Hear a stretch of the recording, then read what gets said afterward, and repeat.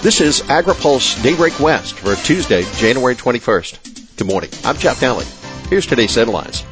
Healthy Schools Act has no teeth. Becerra criticizes EPA. An ag negotiator. Don't worry about China conditions. Healthy Schools Act has no teeth for enforcement. California requires schools to submit annual pesticide use reports to the Department of Pesticide Regulation and notify parents of what pesticides they plan to use. Yet when the Healthy Schools Act was passed in 2000, lawmakers withheld any regulatory enforcement for the act. The standard for training was also well below the professional licensing requirements for the ag industry, requiring just a 2-hour online training.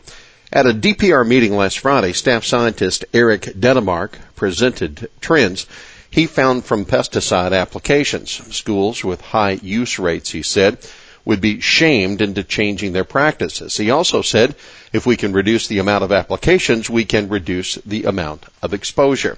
But the department doesn't track exposure, and there's no penalty for failure to report or sending notifications. That according to Riverside County Ag Commissioner Ruben Arroyo. The act specifically calls for reducing children's exposure to toxic pesticides. Arroyo said we have no teeth in doing anything if the schools aren't following the Healthy Schools Act, recommending that the department instead collect data on actual exposure on school grounds. And on that note, DPR is required to report to the legislature this year on the status of the program. The next flood could cost California billions in crop losses.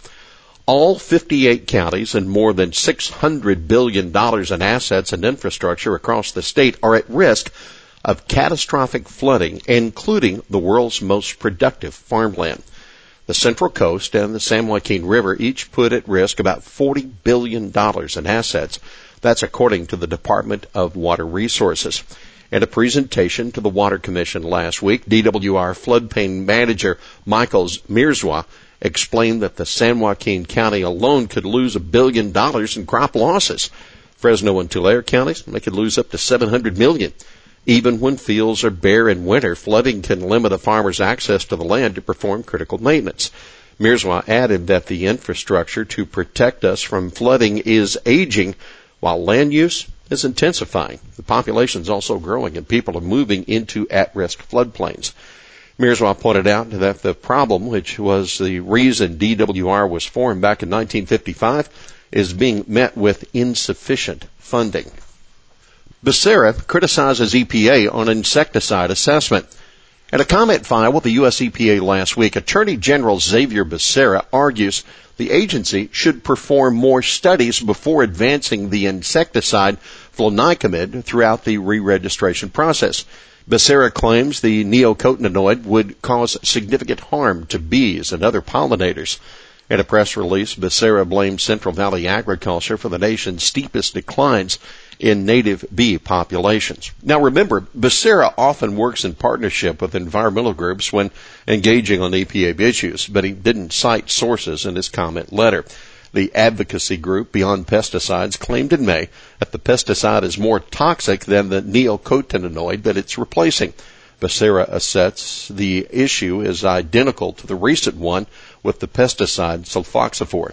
The Pollinator Stewardship Council and Earth Justice sued EPA in September after it approved sulfoxaflor on several crops. Perdue promises close eye on China sales. Agriculture Secretary Sonny Perdue says USDA will be doing its part to make sure China lives up to commitments to buy $80 billion in farm products over the next 2 years.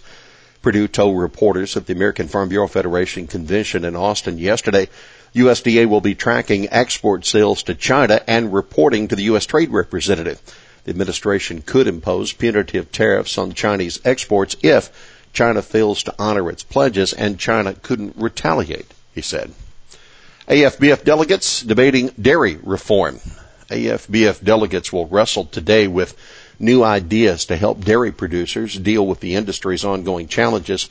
The delegates are expected to consider resolutions today dealing with reforms to the federal milk marketing order system, something AFBF has been working on for some time.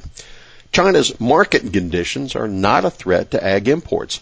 Chinese Vice Premier Liu He raised concerns among farmers when he said at the signing of the trade deal last week that the Chinese purchases of U.S. farm products would be, quote, based on market conditions.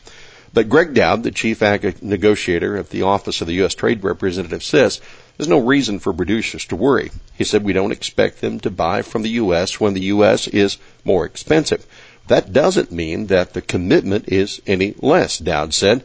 The commitment is still a commitment. Finally, here's today's He Said It. These new rules wipe out salmon and other wildlife by allowing wholesale siphoning of water from the North California rivers to a few agriculture operators in the western San Joaquin Valley. That's John McManus. He's president of the Golden State Salmon Association, and a Cal Manners op-ed urging Governor Newsom to sue over the new biological opinions and pull out negotiations for voluntary agreements. Well, that's Daybreak West for this Tuesday, January 21st. It's brought to you by FMC. For the latest news out of Washington, D.C., visit agripulse.com. For AgriPulse Daybreak West, I'm Jeff Nally.